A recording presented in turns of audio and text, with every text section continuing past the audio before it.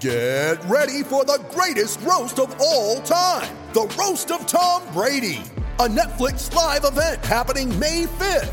Hosted by Kevin Hart, the 7-time world champion gets his cleats held to the fire by famous friends and frenemies on an unforgettable night where everything is fair game. Tune in on May 5th at 5 p.m. Pacific time for the Roast of Tom Brady, live only on Netflix.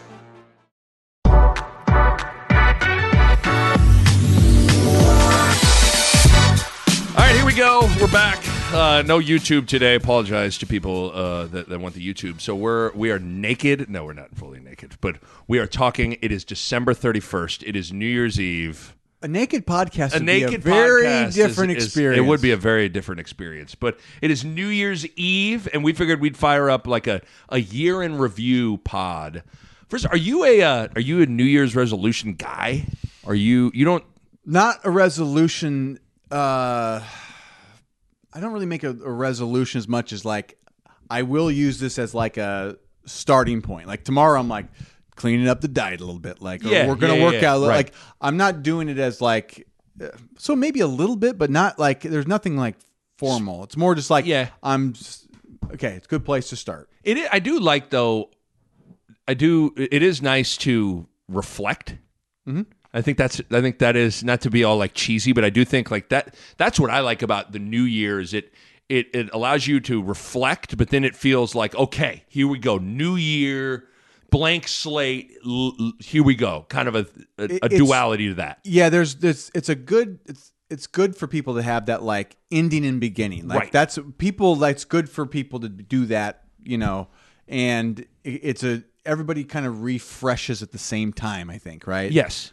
That's the one thing I miss about school was the rhythm of school of like here comes the end of a school year and then you get a new school year and there's something about a good reset and rhythm to that on a summer break, and then you get the summer break with it too. But yeah, so I do enjoy.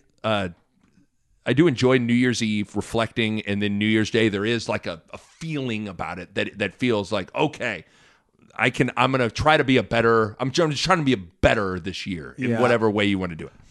The thought of it being 2023 though it's scary because I'm just thinking about like I've been thinking a lot about the 1920s. Like I don't know why. It like interesting. Once it hit 2020, I was like, it's like. It made me think about like what people in the 1920s felt like, because it feels like, man, we're really like, we're really going, you know? And so it's like, what we're already at 23. Like, I don't know. It's like, I'm relating everything to 1920. So like maybe there's a stock market crash. Right. But like, I just am, I don't know why it's like, it makes it just like crazier to me or something. Why is it because of the nice round number of the year 2000, or is it just of something of our age where everything, that's the pivot point for instance, if someone says something is 20 years ago, I think of 1980. I still do it, yeah. But I don't know if is that a product of like, if someone that's 60, if someone says 20 years ago, they think of 1960 and like, or something like that, like, yeah, I don't know. I'm trying to figure out if it's something with your age or if for us, it was the nice round figure of 2000, and you know does that make sense of what I'm getting at? Like a little bit, because I think most of like we talk about the 90s a lot here, but I think most of your like forming the things that form you happen in your first 25 years, right? And it's hard to think about like events in time outside of that, so you get kind of stuck in that time frame a little bit. Because I almost think. You know, on our last podcast, we were reading about Jason Peters' tweet about Garrett Nelson, and he was like, "I'd always tell Nelly, you were born 20 years too late." It's like, I think 30. Actually, Jason, he was born 30 years too late. Yes, but that's the same problem. Same thing. Like in Jason's mind, I bet he has some pivot point that is just inaccurate. And so I just wonder, at what point is it going to be 2055? And if someone says 20 years ago, am I still going to go 1980? Like, at what point do I fucking wake up and not realize that? On that same note, like our 20-year high school reunions coming Coming up. up. And if you were to ask me, like, without really thinking through it, like how many years have been since high school, you'd probably be like, 10.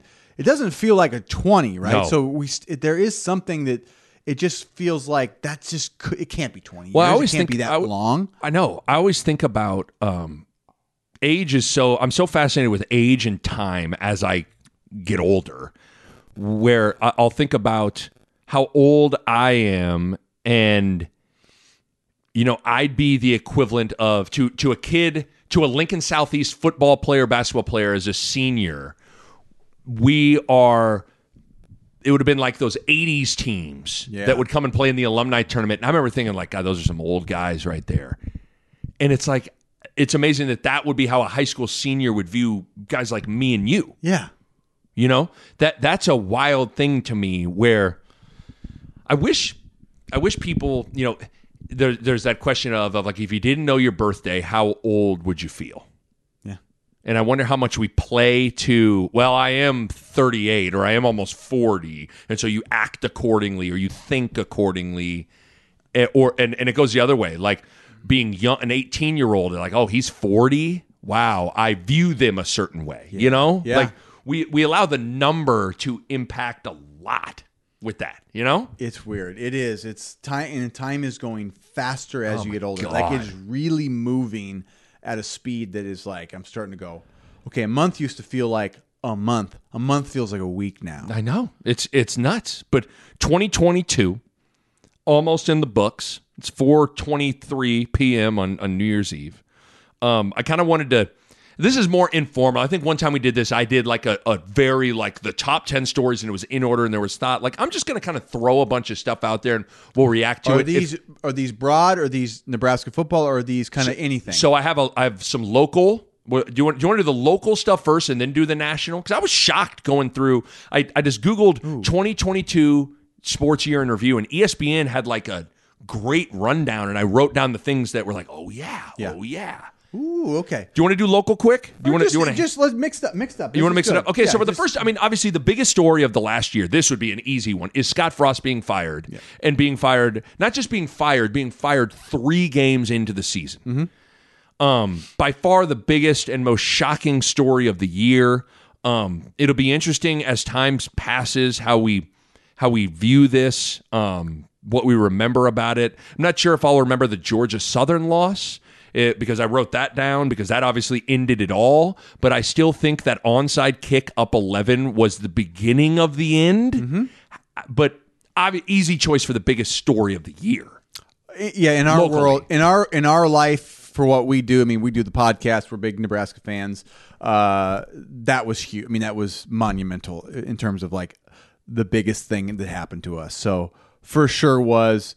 I agree with you. I think it was that onside kick was the moment. I mean, because that's a big game. It was the first game in Dublin, Big Ten game against Northwestern. So just you couldn't, and it was such a weird 5 years for that tenure, and for it to end like that, man, it just, I think we almost need to step away from it for a couple of years before we revisit and go like, okay, what do we really know went wrong? I think we've gone through it. Right. We think we know, but like we also need some time, see another staff, see how they do, and we'll probably have better answers after, let's call it 2 or 3 years of Matt Rule. I think as time passes, you have a better feel of what went wrong with Pelini or why it didn't work with Riley. I'll be interested with time what kind of perspective we're able to fully gain with what didn't go right with the Scott Frost era, because there's obviously a lot of different, it's never just one thing, but there's a lot of different things.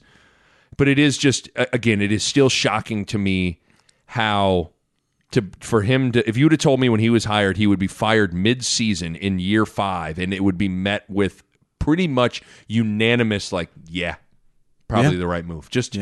It's amazing. But I don't know, like the Georgia Southern loss isn't, at this point, that's not the first thing I think of. Yeah. I don't know if there is I think of the onside kick, but I don't know if that'll be the first thing I think of. Like for Callahan, a lot of people think of the Oklahoma State game in 07. For some reason, that game becomes like the synonymous game. Yeah, you got embarrassed and then you're gone. I don't know what that is for Frost. necessarily. Frost, it was almost, I think his whole tenure was like, it was like these losses that every Iowa loss he had almost to me. Befuddling. Yeah. I think it's like you put those 4 Iowa losses on there and that to me is like the era. It's like, oh my God. The other story I wrote down, just kind of Eric Chinander fired after the Oklahoma game. Then, I mean, the guy that held things together, that side of the ball, at least the defense in year 4. There was just an enormous erosion. There was enormous fall off, and to get fired 4 games into the season, and then to also subsequently see how the defense snapped into being like the defense wasn't great this year, but it got to where it took massive steps forward from the first 4 games of the season to the last 8. But certainly that's a big story. Yeah. When I think of this year locally, Trey Palmer on a variety of levels.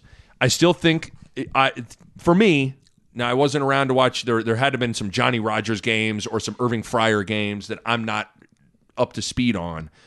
His performance against Purdue was the best wide receiver performance. And on the short list of best individual Husker performances, not as good. I'm just saying, like, when I'm writing them down, I'm like, okay, Sioux versus Texas, you could go Taylor Martinez against Kansas State in 2010. I think you get where I'm like Trey Palmer against Purdue, 7 catches, 237 yards, and 2 touchdowns. And then he has a season where he had single game receiving record, single season receiving record, 71 receptions, the most ever by a wide receiver, second all time, thanks to Marlon Lucky in hanging in there, Marlon. How about that? But Trey Palmer, certainly a huge figure in this year locally. One of the bright spots of the year that I think kept Husker fans engaged was like, we believe we could win any game because, well, Trey could get 300 yards and a couple touchdowns and made it really hard to defend us in a lot of ways. So he was it was the first time in my adult life that we had a wide receiver that I just said, like, he's different than anybody I've ever seen. Yes. In terms of he's just that fast. There have been good wide receivers. You and I were huge, and you played with him. I thought Nate Swift was a baller. Todd Peterson was a good player. Got to where Kenny Bell, Stanley Morgan were good players. Westerkamp really good at football. Westerkamp was a good player. I never like with Trey Palmer, there was a different confidence with him because he was like, it wasn't just Westy was like the short yardage slot, 3rd and 5, 6-yard slant. His was 70-yard bombs that I just haven't seen. He would change the game multiple times just by running deep routes and seeing who could keep up. Like, it just changed everything. I almost feel like we didn't use him enough. Right. Now that I saw, like, how many times a game did we throw to him deep? We actually threw to him a couple times every game. We tried to, at least. But he should have done it more. Yeah, I agree. And he also is the one. There have been highly ranked players that you go, I don't really see that. Like, but he's the one, like, Nebraska gets a 5-star wide receiver, and you go, oh, that's what next level. He actually, for how good he ended up being, I think he was under the radar coming in. Like, we thought, this guy could be pretty good, but we weren't thinking he's going to be that. No. 300 yards in a game type of thing. So, I think that game put him, like, firmly in the NFL. Yeah. You know what I mean? He had a good season. If he doesn't have that game, he might be coming back for one more. I agree. But that game changed everything for him. Yeah, that game, I think he pretty much wrote his ticket to the NFL. Right. The next thing I wrote down was just the Mickey Joseph rise and then the unfortunate fall. But the Mickey mania that took over from basically mid-September to about, what would you say, November 1? I don't know if it was the Illinois or Minnesota loss that felt like that, okay, that's it, but like there was a real, and this might get forgotten as time passes, there was a real month and a half where he had the state's hearts and minds, and a lot of people wanted it to be Mickey in terms of it being the new head coach. I don't think there was I think the majority of people were pro Mickey. Some were feverishly pro Mickey. Right. There was some people that were more like, let's wait and see and trust Trev here. And there was not that many vocal anti-Mickeys, in my opinion. I didn't hear a lot of like, it can't be Mickey. I heard way more, Mickey, either like I'm fine with Mickey or I'm very want it to be Mickey. The Nick Bob Podcast is powered by Runza. You know, there are a lot of ways to greet someone. Hey, hi, hello, what's up? Another way is, what's poppin'? Well, here's the thing. That greeting has taken on a new meaning now because the answer to what's poppin' is now Runza's new popcorn chicken. That's what's poppin'. Runza's new popcorn chicken is amazing. Little, bite-sized, delicious, all white meat chicken that make any day better immediately. I love them. My wife loves them. My kids cannot get enough. 2-year-old Mac, 6-year-old Mava are constantly wanting to get it popping. Great for a snack, great for a meal. Pair them with the best crinkle fries on planet Earth, and you are set. All I got to say is you need to get out to a Runza location nearest you and get it popping. What's so hard to understand about that? Get it popping with Runza's all-new popcorn chicken. Runza makes it all better. I'll be honest, especially as I've grown and progressed as a media member, I've gotten better at meeting a narrative head on and being willing to give my opinion on something, even if it's going to be against the grain and not be received well. Yeah. I would say early on, I was nervous to maybe go against the grain. Put yourself out there and go, and getting all those arrows. Mickey was one of the first, I feel like I can be honest now, especially because he's completely out of the picture. Yeah. I'll be real honest with you. Mickey Joseph and that topic was the first one that I was afraid to really, not say I didn't speak my mind, but I never wanted it to be him. I didn't think it was the right idea for him to be the head coach. But I was a little like, everybody's on edge. Frost was just fired. It's probably not the best idea for the pod and for me to be like, come on, guys, Mickey Joseph, he can't be the head coach. Well, and I think with him, there was, what I had to do is like, I had to talk it through with a lot of people. Like the real pro Mickey people, I think made a pretty good pitch. I was sort of like, I was still in the middle the whole time. Like I was still trying to understand who Mickey was as a head coach. Cause I didn't know a ton about him as a coach. Right.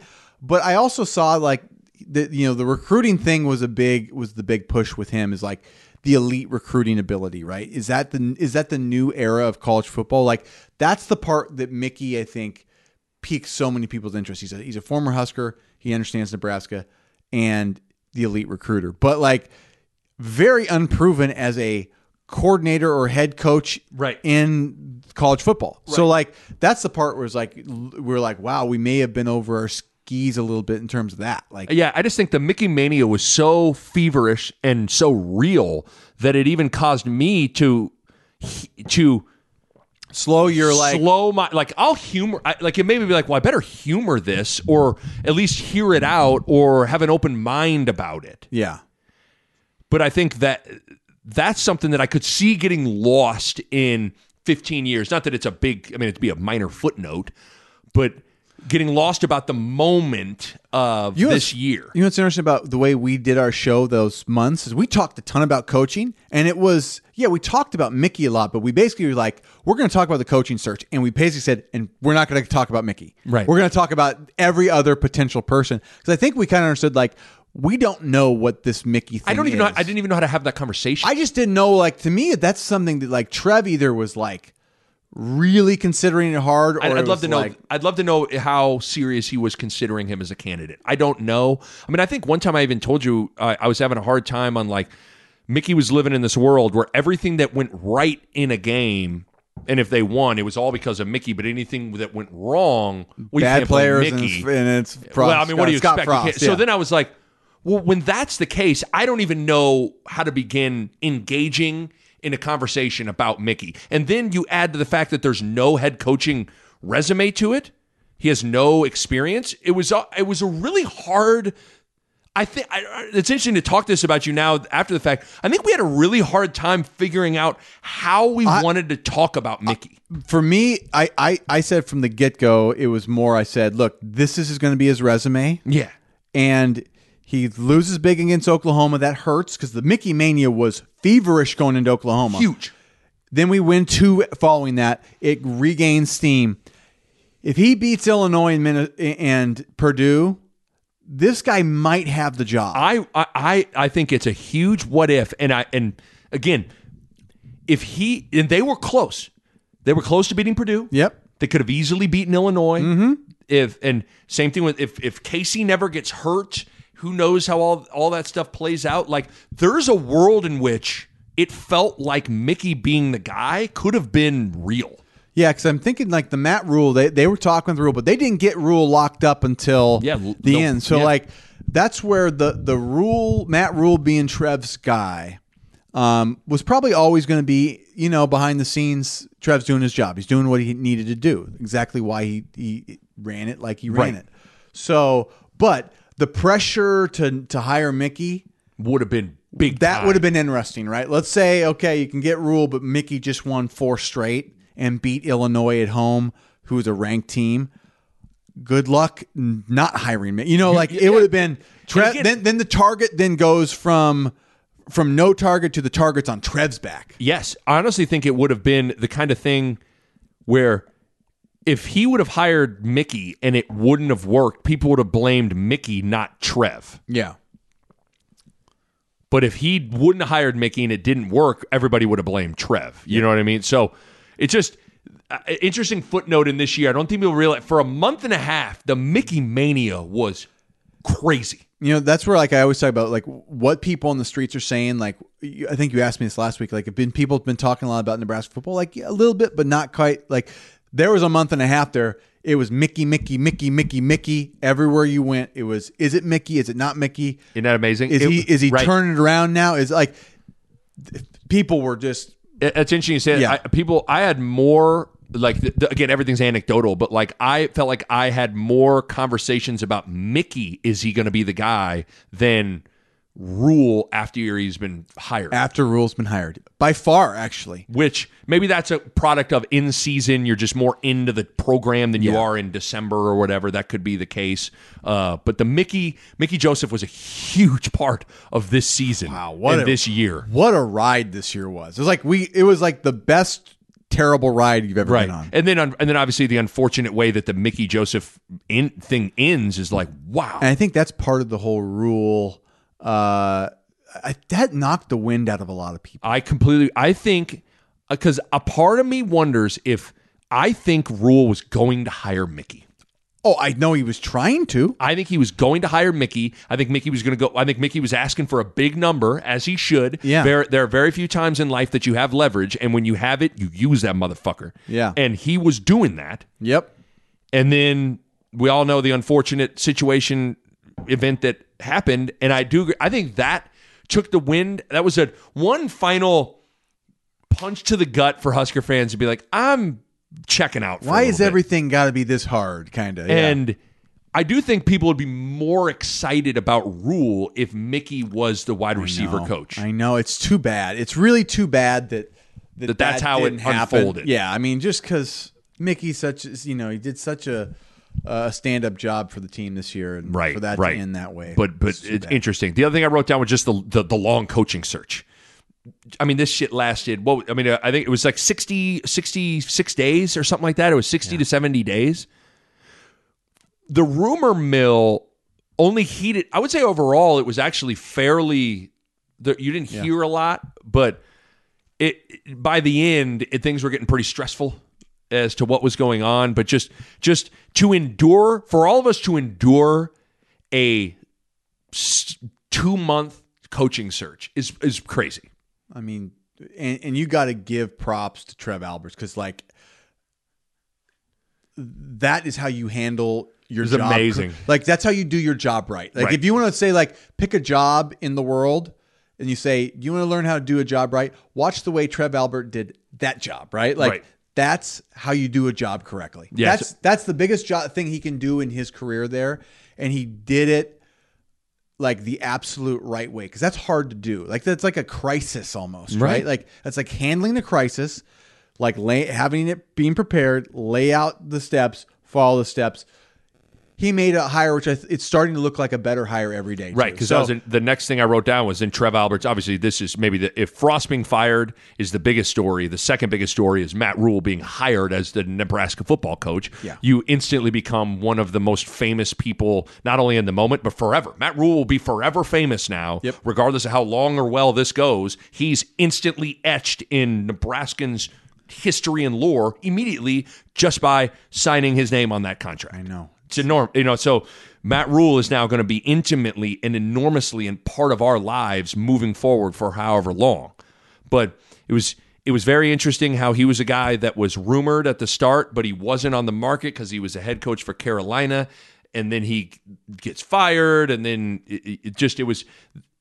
it wouldn't. I think it'll be interesting how there's a way of after the fact. It was like it was always going to be Rule, and that's always what people wanted. I don't know if that's necessarily the case. I know I was initially a little lukewarm on it, and I'm still sinking my teeth into Rule and putting my arms around him. But Matt Rule is Nebraska head football coach. Enormous story. Yeah, huge. That's kind of all I had for football. I mean, he could have wrote down Casey Thompson and the just how surprisingly good he was, and maybe that is relative to what your expectation level was. I just didn't know what to expect with Casey. But anything else for football? You think is that pretty much? I think we've been so thorough through the year that that's probably good. The two other things, real quick, for Nebraska basketball, I will say that not this year's team, but last year's team, that was the worst Nebraska basketball team in my lifetime.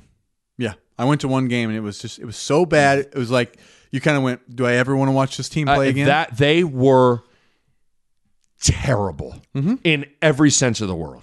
Like they went 10-22. They didn't beat a power conference team until February 9th. They started 1-16 in Big Ten play. They were just the softest team. It was bad, and so that's what makes this year cool. What Fred's done is he shuffled the deck. He went out and got some tough guys, and they're actually like they're playing defense. They're playing defense. Yeah. They're playing tough. They almost beat Purdue. They hammered Iowa. They beat Creighton. So it's the juxtaposition in just one calendar year on two totally different teams. But I wrote down worst Nebraska basketball team in my lifetime. I've never seen a team. I don't get to go to a ton of games. I usually try to get to a couple a year. Yeah. I got to go to the Purdue game this year, and Purdue was they had more talent, but like we didn't look that much like the talent difference between them. It didn't look that much different. Right. I'm like, okay, that's a good sign for Nebraska basketball. We look tough. We look smart. Right. They had a couple crafty good players, but like. And the 7-4 guy, Zach Edey. Yeah, but like we played him tough. We played him well. Right, had every opportunity to win that game. Yeah. The other big story, Fred Hoiberg being retained. I think a lot of people thought he may get let go after how the first 3 seasons went from a results standpoint. I think it's pretty clear that Trev didn't want to have to deal with that in addition to everything that was going on. You had the Frost thing looming. You got the $150 million facility. I just think he didn't want to deal with all that. And I'll still defend both those retainings. Me too. To me, it's like you don't do it until it's clear. And for whatever reason, I'll go back and say this. It wasn't clear to me that Scott Frost needed to be fired. It wasn't clear to me that Hoiberg should have been fired. Like, right. You should do it when you know, even if it's 3 games into the year. Right. And you know. Right. Same way, like if Hoiberg's teams like right now look just like they did last year. Then you go, maybe he's not the coach we need. But you know what? Now you're still back to like, well, we're playing basketball. I still think it was to your point, I still think it was the right decision. If you're going off pure results, well, sure. Yeah, like Frost should have probably been let go after 4 years, and Fred should have been let go. But like everything you just laid out, it sums it up perfectly. Like, and yeah, I mean, it's Fred Hoiberg. It's Fred Hoiberg. Like that, when we hired him, I thought, man, are we lucky that we just hired Fred Hoiberg? I watched they do some like CBS Sports does some like anonymous coaching surveys, and at the end of every like hiring and firing cycle, they survey all the coaches at best hire, and you go back. In that hiring cycle, it was Fred Hoiberg and Nebraska. It was like it was like 60. I want to say it was like 60% of coaches said. Wow. So totally get it. A couple other things. Creighton's season was a shocker. where you lose your entire starting five on a team that went to the Sweet 16. You replace them with freshmen and a Division II transfer. You go back to the NCAA tournament. You win a game in the NCAA tournament. You almost beat Kansas, who goes on to win the national title. So a very, I thought, and we'll get into this, Greg McDermott went up a peg in my mind. I thought that was his best year coaching ever. So that was a big story. I think it's also always notable Nebraska's sellout streak didn't officially end. Important. Then the last thing locally I wrote down, Nebraska now sells beer at basketball games. It's big. It's a big story. Step in the direction of beer in Memorial Stadium, baby. So that's what I had locally. Okay. Nationally. Just hammer through some of these, okay?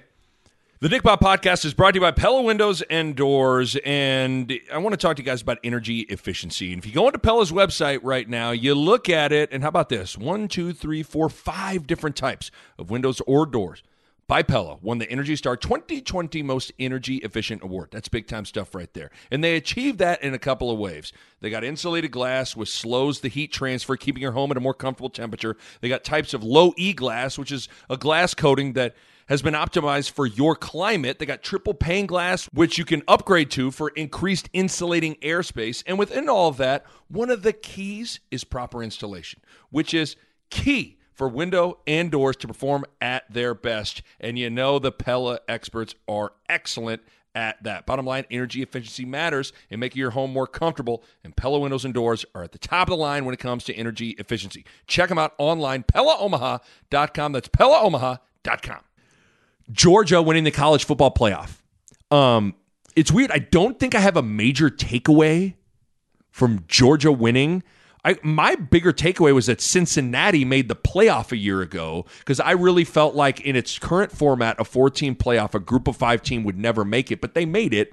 But Georgia win? I mean, whoever won the football national title. So I think the takeaway is Georgia has replaced Alabama as 1A right now. That's a good point. Especially right now, we're taping this now, they're on the precipice of maybe winning 2 in a row. Yeah, I mean, they're gonna be hard to beat, but they are. Yeah, Alabama was 1A for a decade. Yes. And I think Georgia just overtook them. It's 1A and 1B now, right? Clemson was knocking on the door, but now Clemson has fallen back. And I think this is what's so hard about being the best is you got to keep getting these great players, and then you have too many of them that go pro. Right. And then you get too many people that now can transfer to go be a start. So it's going to be hard for these teams now, I think, to stay on top. I don't know that the NIL era helps these teams anymore. I almost think the sweet spot for some of these teams was cheating behind closed doors. Behind closed doors when and you couldn't transfer. Transferring was hard. So almost from 2010 to 2020, I think was that was the peak for those programs. Right. And now it's a program like Oregon is going to get even better. Right. They're going to be able to pay. I don't care. Phil Knight's going to be look, there's going to be a lot of Nike contracts. Sure. USC now is going to come back. So, I'm very interested to see the how much the NIL and transfer portal are going to hurt the Alabamas and the Georgias, the Clemsons, Ohio State's a little bit because they're developmental guys. If people are going to be throwing money, right, those schools are either going to have to pony up and start paying their developmental guys. They're going to start paying their.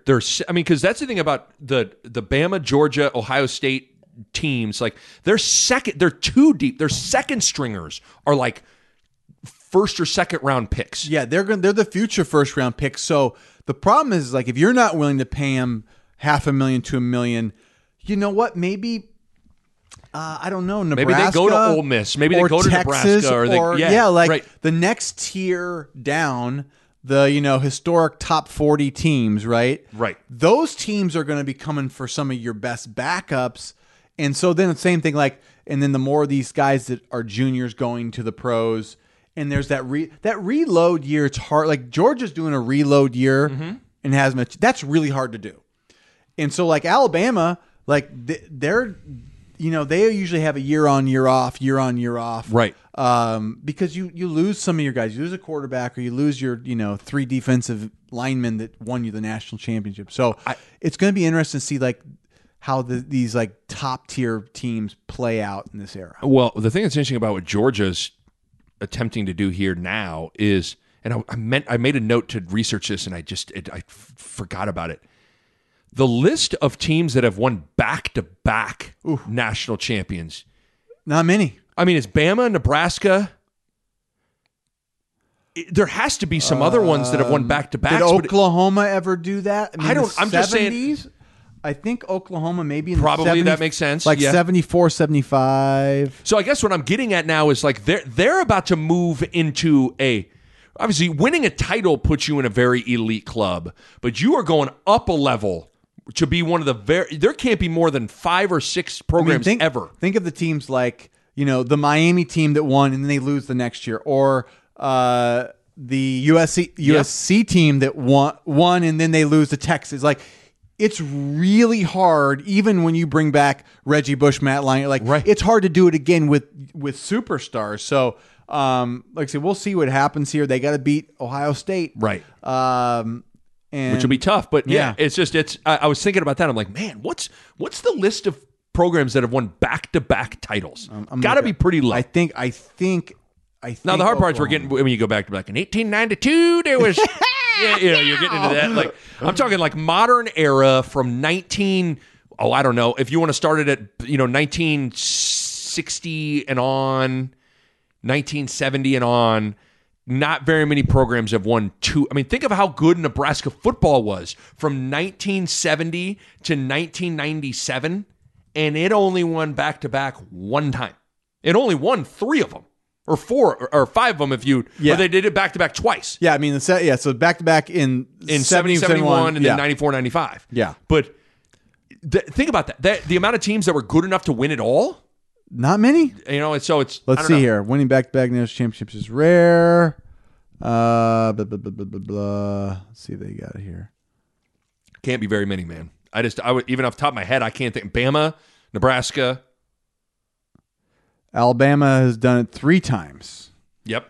64, 65, 78, 79, 2011, 2012.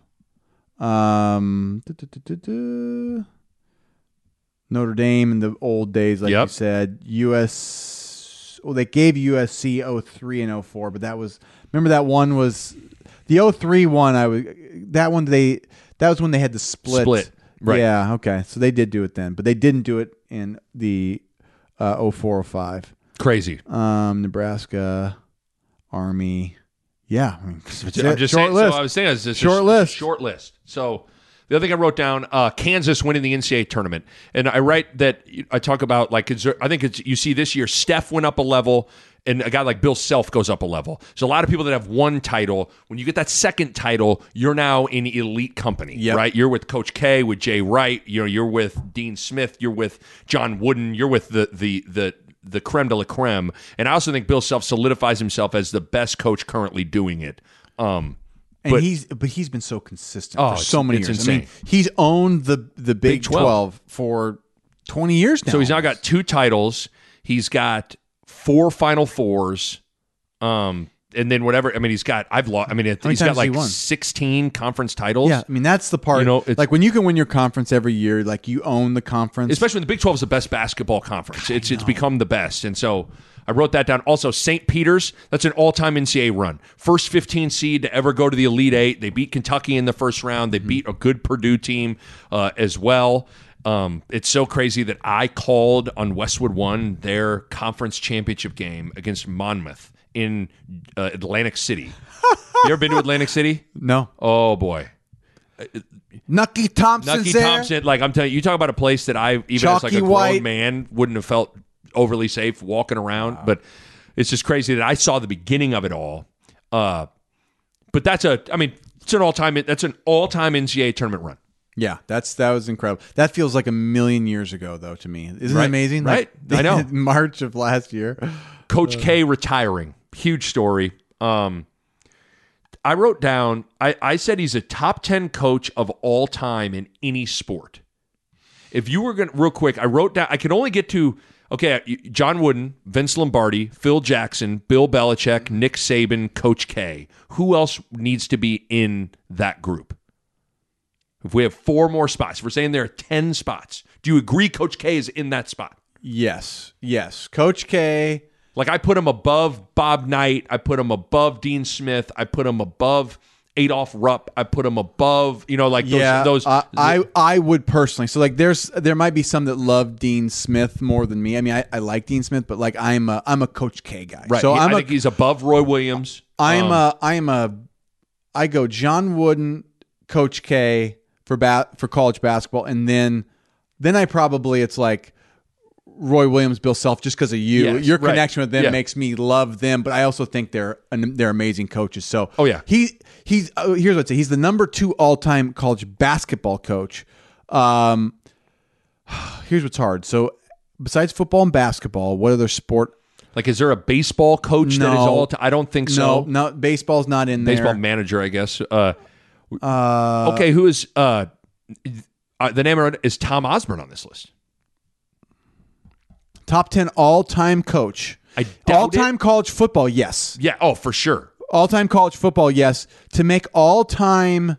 He's probably not. I think it's probably like if 2 people in Nashville, Tennessee are making a list of all-time coaches, they're probably not putting Tom Osborne on it. But like, he's got one of those resumes that's probably a little better than people realize. But I said Nick Saban's the greatest college football coach of all time. Nick Saban is now the greatest college football coach of all time. Then it's like... Then you get your Joe Paterno's, your Well, I put Ozzie over Paterno. So do I. I put Ozzie over Paterno. Urban Meyer. Bear Bryant, I think, does he go above Ozzie? Not to me. Not to me, but how many titles did he win? Did he win more than 3? He might have. 64, 65, 78, 79. So he won 4. Ozzie won 3, but Ozzie could have won 5 or 6. But Ozzie, the consistent. It's from 1972 to 1997, an unprecedented level of consistently elite. It was the best college football program. Yeah. I think Ozzie. So if it's a draw between, or if it's close to anybody, I'm going to go Ozzie, of course, because of I know him and love him. But I'm trying to not be like Nebraska biased. I don't think here. he is. A Bill Walsh would be a guy that we have to consider. Bill Walsh was Jimmy revolutionary. Jimmy Johnson won in college and in the pro. pros.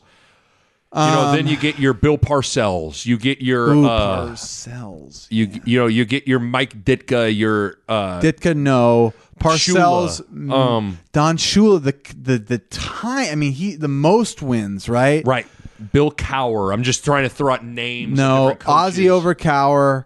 Now, Ozzie over Don Shula or Tom Landry, right? Those are like those guys had like the long run. So that's where it's hard, is like, I'd almost want to put Ozzie, Don Shula. Like that's another like one. you when you get into listing football coaches, it gets to be hard to, how do you separate Tom Osborne think you have to separate by sport almost. Like you have to say like, okay, let's do top 5 or 10 of each sport, right? Because we only have we only have one NBA. We have Phil Jackson is the second of all time. Yeah. I mean, there's Pat Riley, Red Auerbach, Greg Popovich.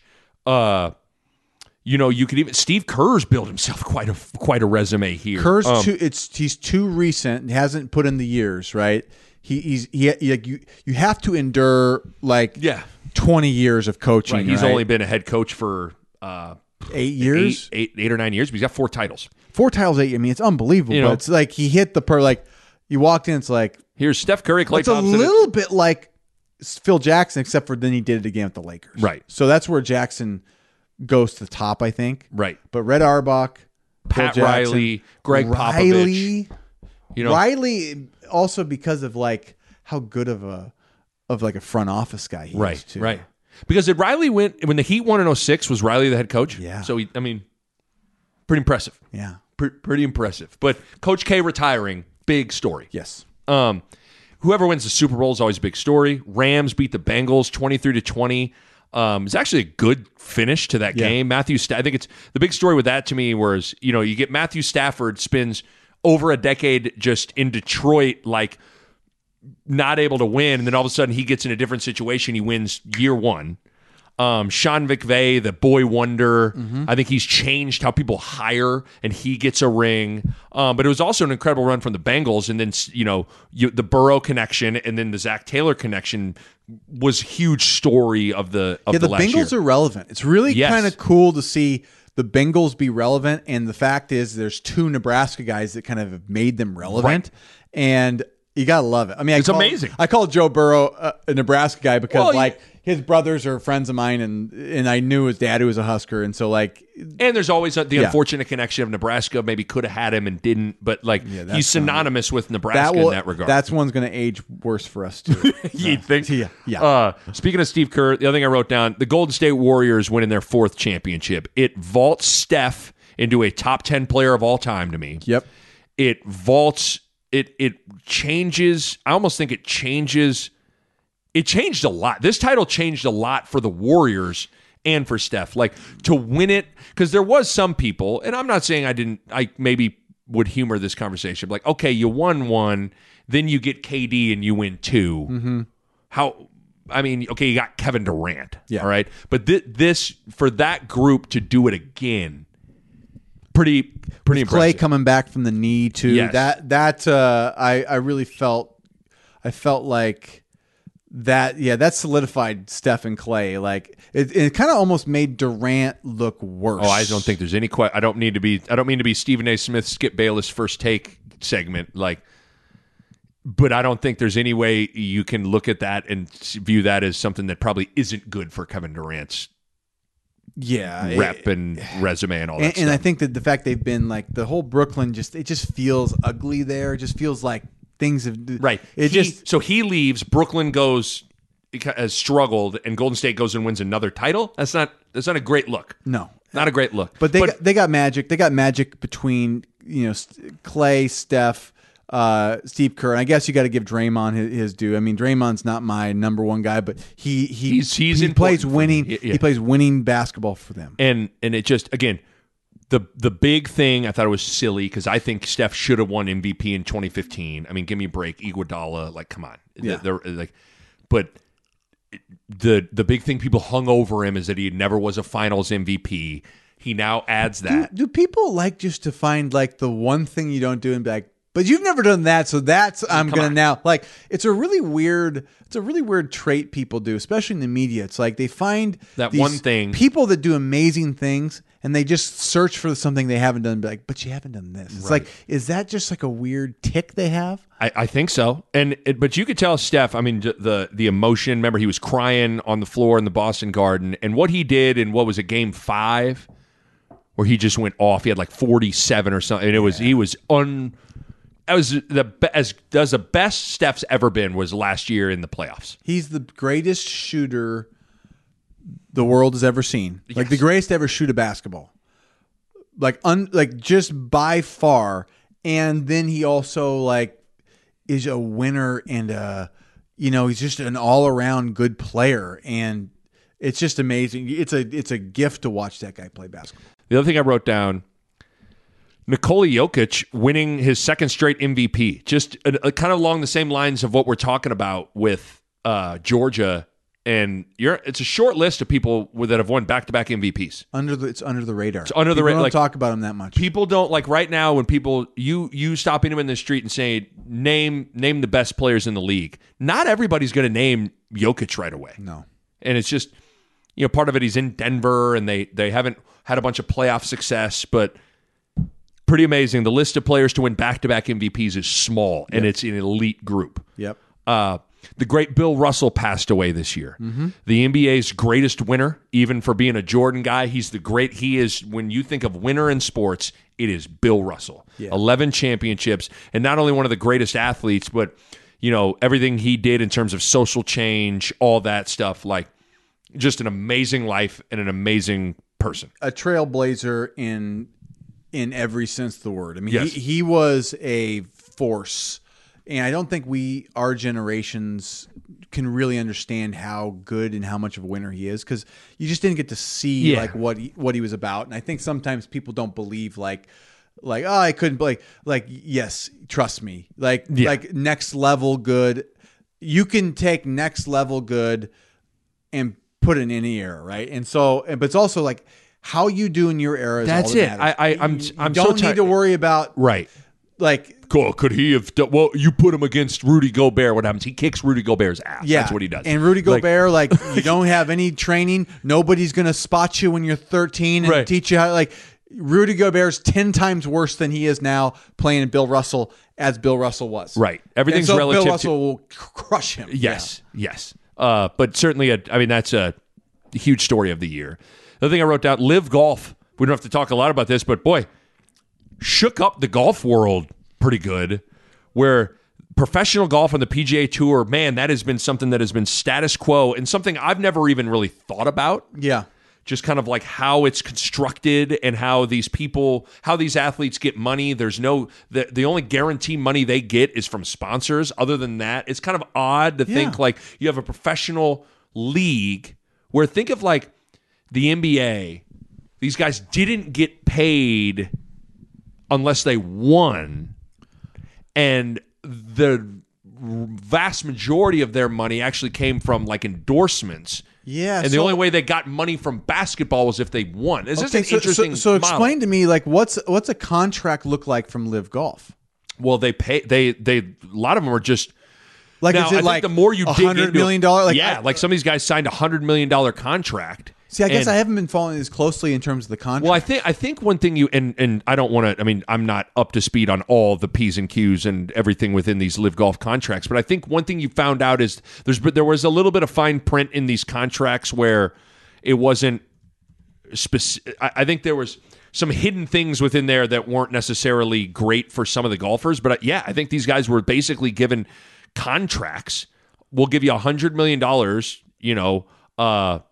Dustin Johnson to come play Live Golf. Yeah. And okay, here it is. $200 million for Phil Mickelson, $150 for Dustin Johnson, $125 for Bryson DeChambeau, $100 million for Brooks Koepka. I mean, so it's $100 million. I mean, can you turn that down? And so I think that's the thing that a guy like Ernie Els, who was a big part of pushing this towards. And then there's the whole morality thing of working with the Saudis and all that stuff. That like that's another conversation, but.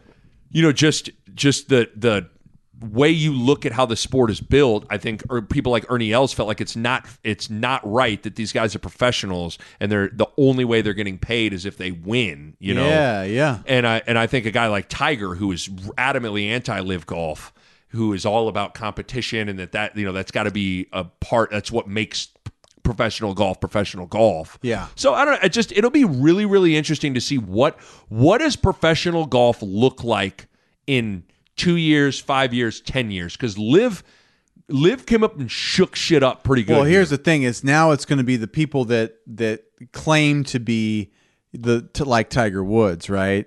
Yeah. And Tiger can genuinely be that, but he's also making $1 billion. But I've heard Live offered him something that was close to $1 billion. Probably. They probably did. And he's got enough money where he can turn that down. But and he's accomplished. It'd be interesting if they did that when he was in 1998. Nick, I'm telling you, it would be really hard to. Nick, $1 billion is. And then obviously you wouldn't be $1 billion in 98, but when he won in 97, he was instantly like the guy, you know? And so, yeah. So the next guy that has like Tiger Woods-ish apparel, or appeal. Yeah. And they throw $1 billion at him before he's made. 20 or 30 or 50 million. Like, that's insane. It's so insane completely that you insane. Just go, well, maybe I'll consider that. It'll be interesting to see what professional golf looks like now. Because even now, like, they're trying to make a hard and fast rule with PGA Tour. Like, if you're a part of Live Golf, you can't play in the majors. Ooh. There's been that discussion. I think the Masters came out and said that the guys that are on Live Golf can play in the Masters. But that, honestly, I feel like that's what, to save the PGA Tour and save professional golf as we know it, I think it's going to take that. I think it's going to take the PGA Tour probably making some changes with how they structure money with their players. But At some point, if you tell Dustin Johnson, Bryson DeChambeau, Phil Mickelson, on and on and on, you can't play in the Masters, you can't play in these other non-live golf, and I don't know where the USGA is, so the US Open or the British Open. Like, if you can't play in these majors, but then does it hurt the majors? It does. That's the problem. It waters down the majors if these guys aren't playing, which means that it almost self-inflicts a wound on the PGA. Yeah, right. So it's that's the hard part. So they got to decide how to do this. I mean, Tough, right? Be interesting to see what happens. The other thing I wrote down, we don't have to talk a lot about that, but I mean, Serena Williams retired. She's probably she's the GOAT tennis player, and probably the GOAT tennis player, male or female. I mean, how many titles did she win? Oh God, amazing. I don't even her resume is just absurd. By the way, if you haven't seen King Richard, that's what I was going to say. It's an amazing movie. All I can tell you about Serena Williams, I really like King Richard. Yes, King Richard was an incredible movie. But Serena, I mean, the greatest tennis player to ever live. And she's 41. Wow, God, to play that long, that's a long time to be playing. So to me, anytime the greatest whatever hangs it up, that's a big story. It's a huge story. So. I didn't watch a lot of. I didn't either. I'm not going to claim. I mean, I can count on one hand the amount of I don't know if I ever sat and watched. Shame on me. I probably never sat and watched a full tennis match of Serena's. But to be honest with you, I don't know if I ever watched a full tennis match. Period. In the '90s, when I was a kid, I watched a lot of tennis. Michael Chang, Andre Agassi, Pete Sampras, Jim Collins. Jim Collins. That's right. Yeah. And so Pete Sampras, yeah. So when I love tennis as a kid. I stopped watching a little bit more as I got older, but still every once in a while you watch. Yeah, you get Nadal Federer, because Federer retired this year as well. Yeah. So two of the greatest players ever hanging it up. USC and UCLA leaving the Pac-12 and joining the Big Ten. Obviously, it's a weird thing because it hasn't officially happened yet, but the story breaks this year. Huge story, enormous story. As seismic as it gets. It is beginning. It has begun. The shift to the Super Conference it's happening. Because you had Oklahoma and Texas the year before going to the SEC. Now you have USC and UCLA going to the Big Ten, and you wonder it seems like the Big 12 has kind of has steadied the ship a little bit, and they're going to survive. Pac-12, who knows? I mean, who knows? Kansas State and TCU doing really well this year helps them, right? Kansas doing better helps them. And Kansas doing, Okie State being good, it helps. I do think, though, if they have a couple down years, it's not going to look great. The next big domino to fall, though, is Notre Dame. It's Notre Dame or Oregon, maybe? Yeah. Probably. I still think everybody's waiting on Notre Dame. That's probably my thought is. I'd love if the Big Ten gets Notre Dame. For sure. If Oregon and Notre Dame go to the Big Ten, it's like... My thing is, what I've read is that they're thinking about travel partners and equity and balancing geography. So I actually wouldn't be surprised if it's I could see a couple of West Coast schools like Oregon and Stanford or something like that. Oregon, Stanford, Washington probably come in makes and sense. maybe Notre Dame. I think you want to balance it a little bit, and then Nebraska probably going to be in goes, the Big Ten West, which is going to feature the West teams. Probably Iowa, Minnesota, maybe Illinois or Illinois. That's the one that gets tricky because, or maybe Notre Dame because Notre Dame plays. Notre Dame and USC are USC every year, so maybe that would be kind of cool. And actually, Nebraska and Notre Dame got a little thing too. So, but that huge story, huge good. story. I still think good for Nebraska. We have made done the well move, traditionally. We made the move to the Big Ten. We've played terrible in the Big Ten, but I think long term. We've never been out in the cold because of it. For sure. Which now it feels like the Big 12 is in the cold almost. Right. Because they got Central Florida, Houston, BYU, and Central Florida, Houston, BYU. Oh God, who's the fourth Big 12 team that they're adding? Central Florida. Cincinnati. There you go. Boom. Yeah. Yep. So we'll see what kind of value those people bring as well.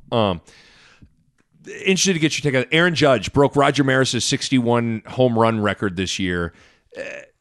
to me, Bonds is still the home run king with 70 or whatever he hit. I mean, I get the roids, all that stuff. It's also hard for me. Like, I was in St. Louis. I saw McGwire hit 62. I still, even though, like, I love the Sosa McGwire thing so much more than the Bonds thing, because I think by that point, did we all kind of suspect Bonds? Yeah, I think so. I think we were starting to suspect Bonds.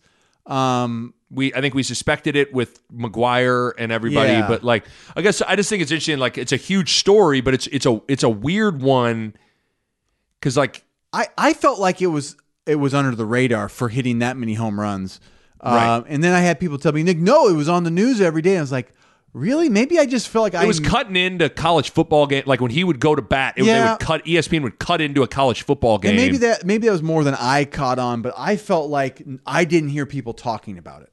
Like, I didn't hear not people, like the home run race of the summer of the 97 was like, it was like a mania. It was like everybody, whenever Sosa and McGwire were up, we're trying to find a TV all summer. Yes, it was like an all summer thing, all fall thing. So I think the Judge thing was amazing. I mean, what he did, that's amazing to do. I think it's hard to put it in perspective because of the Bonds, McGwire, and that they're tainted. Well, it's like you saw, yes, but it's like you saw. It's always hard when you saw someone hit more than 61 home runs. Like, you saw it. It's just too bad that like that the era got so out of control with the roids that I know they let it get that far.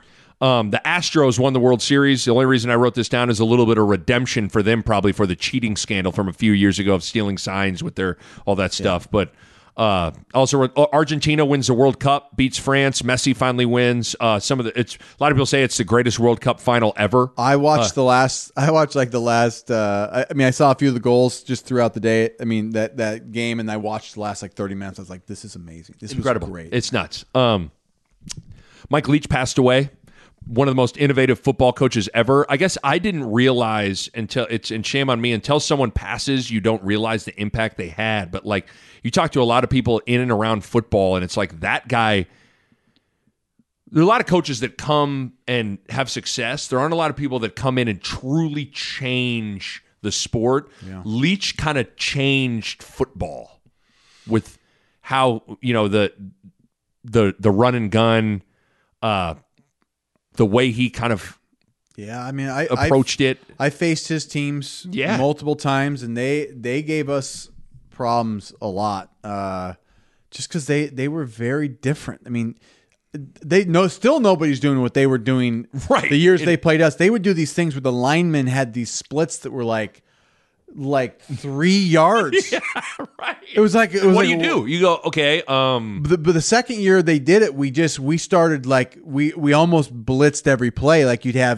we had all these guys in the line of scrimmage, and it was basically like they had to pick one, and there was always a free guy. So like, they had it was kind of an interesting.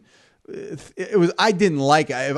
I wouldn't ever run anything like that. No, but I'm just But he was so creative and willing to. He was willing to try anything. Right, and then you combine with his personality, which he had gobs of it. He was such a unique, fun guy. And then the last thing I wrote down, and I'm probably forgetting some stuff, but last thing I wrote down is, and I think it's something that Ivan had go, oh yeah, Tom Brady retired, and then unretired.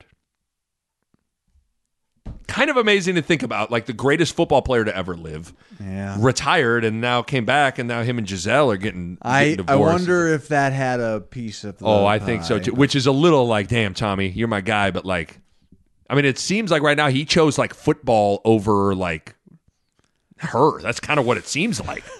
Which is I don't know, bro. What are you doing? Know. But it's just, anytime a retire and an unretire is a big, a big story. So yeah, those. There you go. Like, kind of a nice way to reflect on 2022 with all, like, a lot of stuff happened. A lot of stuff happened in sports.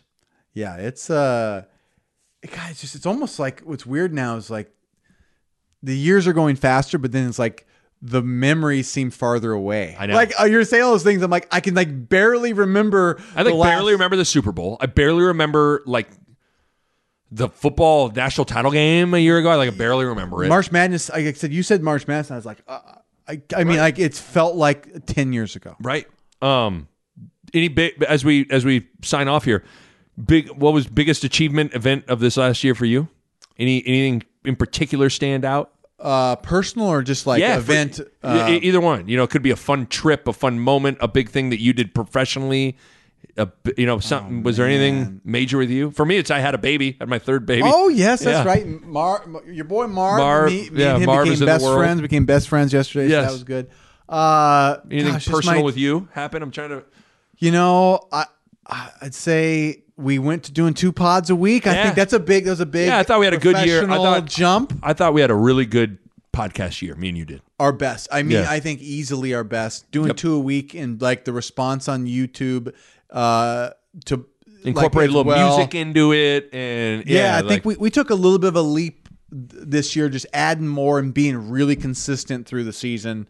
That was really, I think that was pretty sweet in terms of like pod in the year, right? And then I don't have like 2023. I always, in terms of not a New Year's resolution, but a goal, and something I think you and I have talked about of just like I still don't feel good about my social life. Mine's terrible. And I don't know what to do about it, but I'm going to try. I don't know what that even looks like. It's hard when you have kids. This is my social life. I know. That's what. The best part about this. This is it. This is like the is podcast better. has saved my social life with you. That's why I like it. Maybe I don't feel so bad. It's like we get to do this twice a week, so I'm like, it gets a lot of like our like. I've been dying to talk to you about. I know. This, so we hang a little bit, but yeah, I just want to. I just want to get. I would say I want to get to the point in 2023 where I'm not trying to get through each day. Yeah. And I'm sure parents probably can feel me with that. Like there's a feeling with kids where you're just trying to get them to like when you hear them cry and you got to get them out of the crib, it's like, all right, it's a battle just to get them back in that crib at night.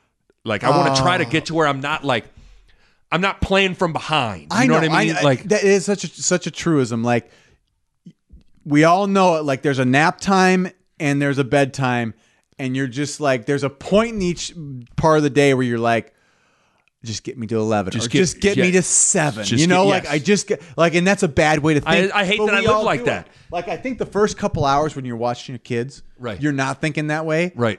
And then at some point they just start. You start going. Oh man, but it's bad. Yeah. Oh man, I gotta get because you want some you time, right? And so I want to get to where I have such a better handle on my life, where I'm not getting through. I'm not just. It's not a grind to get through each day. And then not only do I have such a hold on that, I can also like carve out time to be more social and do different things. I don't know what that looks like, but I'm going to try. I think what's hard is not as much like having kids. I think it's little kids. I think 0 to 4, they need certain things and amounts of energy and attention that like, it's just like every adult that's got a kid figures out like, this is hard. The other thing I got to do that you certainly, you're one of the most remarkably consistent people at this is like, now some of this spills into a year ago. In a year and a half, I've had quite the weight fluctuation. I lost at one point, my lowest point, I lost 32 pounds. Oh yeah, that was the middle of summer, right? Yeah, or just yeah. I lost, but then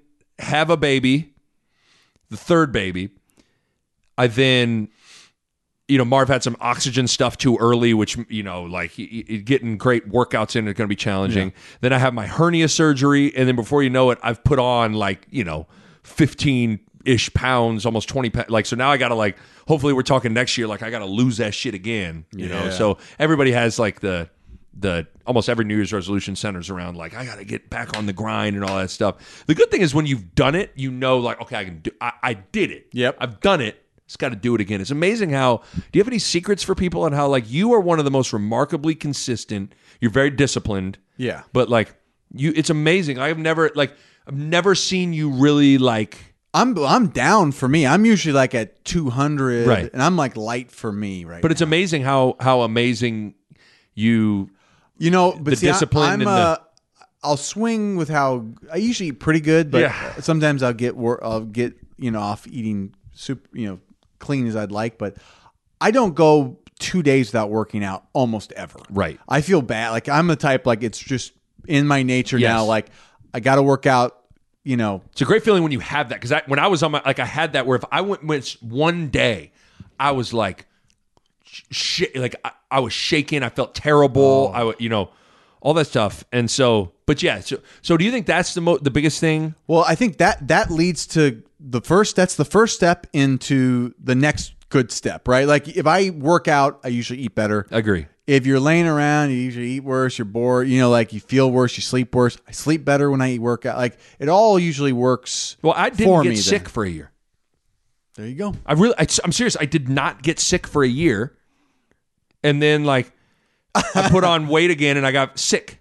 Like it's wild how much that's how it works. The other thing too, I feel like for me, I can feel when I eat bad food, it really affects me. It affects my energy. It affects how I feel. Like all that. So, but yeah, it's New Year, Nick, is the time. I know. I got to start again. Got to get back on it. To be born anew. Got to get back on it. So there you go. About an hour and 7 minutes. A little 2022 year in review. All right, man. I mean, it's New Year's Eve.